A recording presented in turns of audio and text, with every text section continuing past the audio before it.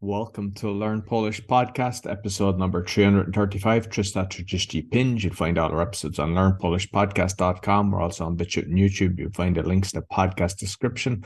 I've got 4 other podcasts as well as being a coach. You'll find out at bio.link/podcaster, and you get lessons from Camilla's team, polonaswitch.com. Cześć, Camilla. Cześć Roy, witam Cię bardzo serdecznie po świętach wielkanocnych. Jak się masz? Zjadłeś dużo? Nie. Nic nie robiłem. Nie celebrowałeś Wielkanocy? Nie. No, Polacy po świętach zawsze są bardzo pełni, mają plus 2 kg, tak dużo jedzenia i są zmęczeni, ale trzeba wracać do pracy. Także witamy serdecznie po świętach i zapraszamy na kolejny podcast. Dzisiaj będziemy rozmawiać o pracy. No właśnie, co się dzieje w pracy? Żeby mieć pracę, szef musi nas zatrudnić. Co to znaczy, Roy? Zatrudniać, zatrudnić. To znaczy employ, tak? Yeah. Dać pracę, to give job. Czyli zatrudniać, zatrudnić, to jest dać komuś pracę. I na przykład kończymy studia, jesteśmy studentami, uczymy się, studiujemy, a potem szukamy pracy właśnie, prawda? I w końcu szef albo jakaś firma może nas zatrudnić. I jesteśmy szczęśliwi, prawda, Roy? Nie bardzo. Bo trudny is difficult, tak? Tak, trudny. Słowo trudny po polsku oznacza difficult, a tu zatrudniać to give job, to employ. Co będzie trudniej później, tak? To znaczy, że when you employ, you make life of this person more difficult.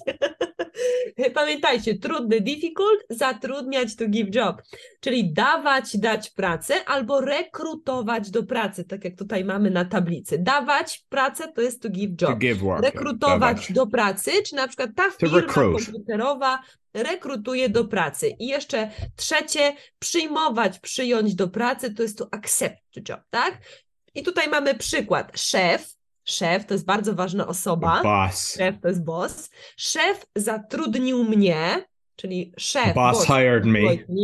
Po rozmowie kwalifikacyjnej. No właśnie, rozmowa kwalifikacyjna, czyli job interview, trochę stresująca, prawda? Jakieś pytania, twoje plusy, minusy, jakie masz mocne strony, słabe strony. So rozmowa is to talk, really, isn't it? Rozmowa jest tylko rozmowa, tak? Rozmowa But when you say rozmowa kwalifikacyjna, it's an interview, and kwalifikacyjna is qualification. So the more I speak and learn about Polish, the more I realize it's invented, because that does not make sense.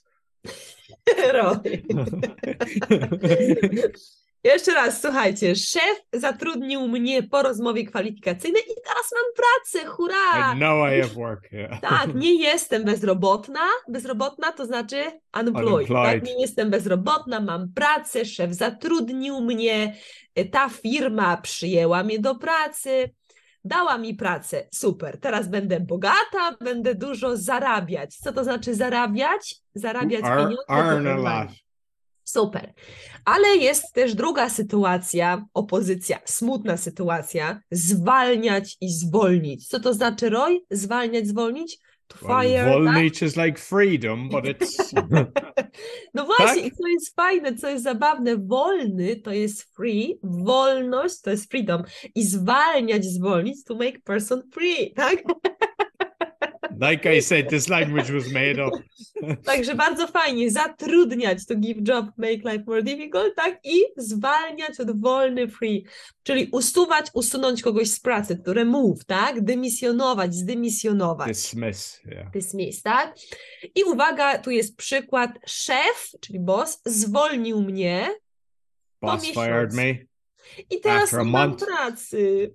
Nie mam pracy, tak? Jestem bezrobotna, nie mam pieniędzy na dom, nie mam pieniędzy na zakupy, nie mam co jeść, nie mogę zapłacić za internet, nie mogę zapłacić... Czy to jest smutny podcast, Camilla? Nie, to jest bardzo, bardzo ważne, żeby pamiętać te dwa słowa. Zatrudnić to jest employ i zwalniać, zwolnić to fire. Roy, ty jesteś szefem. Czy ty zatrudniasz ludzi, zatrudniasz pracowników? Tak, dużo ludzi. Czyli wcześniej, Zatrudniałam? wcześniej zatrudniałem dużo ludzi, super past tense. Wcześniej zatrudniałem dużo ludzi, miałem wielu pracowników, tak? Z Polski pracowałeś z Polakami, czy zatrudniałeś pracowników z innych krajów? Polak i inny kraj też. Zatrudniałem Polaków i obcokrajowców. Obcokrajowiec to jest foreigners, tak?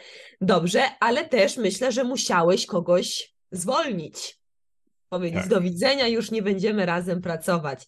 No właśnie, ja mam nadzieję, że wszyscy macie dobrą pracę, że macie dużo ofert pracy, że nikt was nie zwalnia, ani nie zwolni w przyszłości, tylko będziecie właśnie zawsze mieli różne oferty pracy i będziecie zadowoleni z tej pracy, bo praca powinna dawać nam satysfakcję. Roy, czy twoja praca, robienie podcastów daje ci satysfakcję?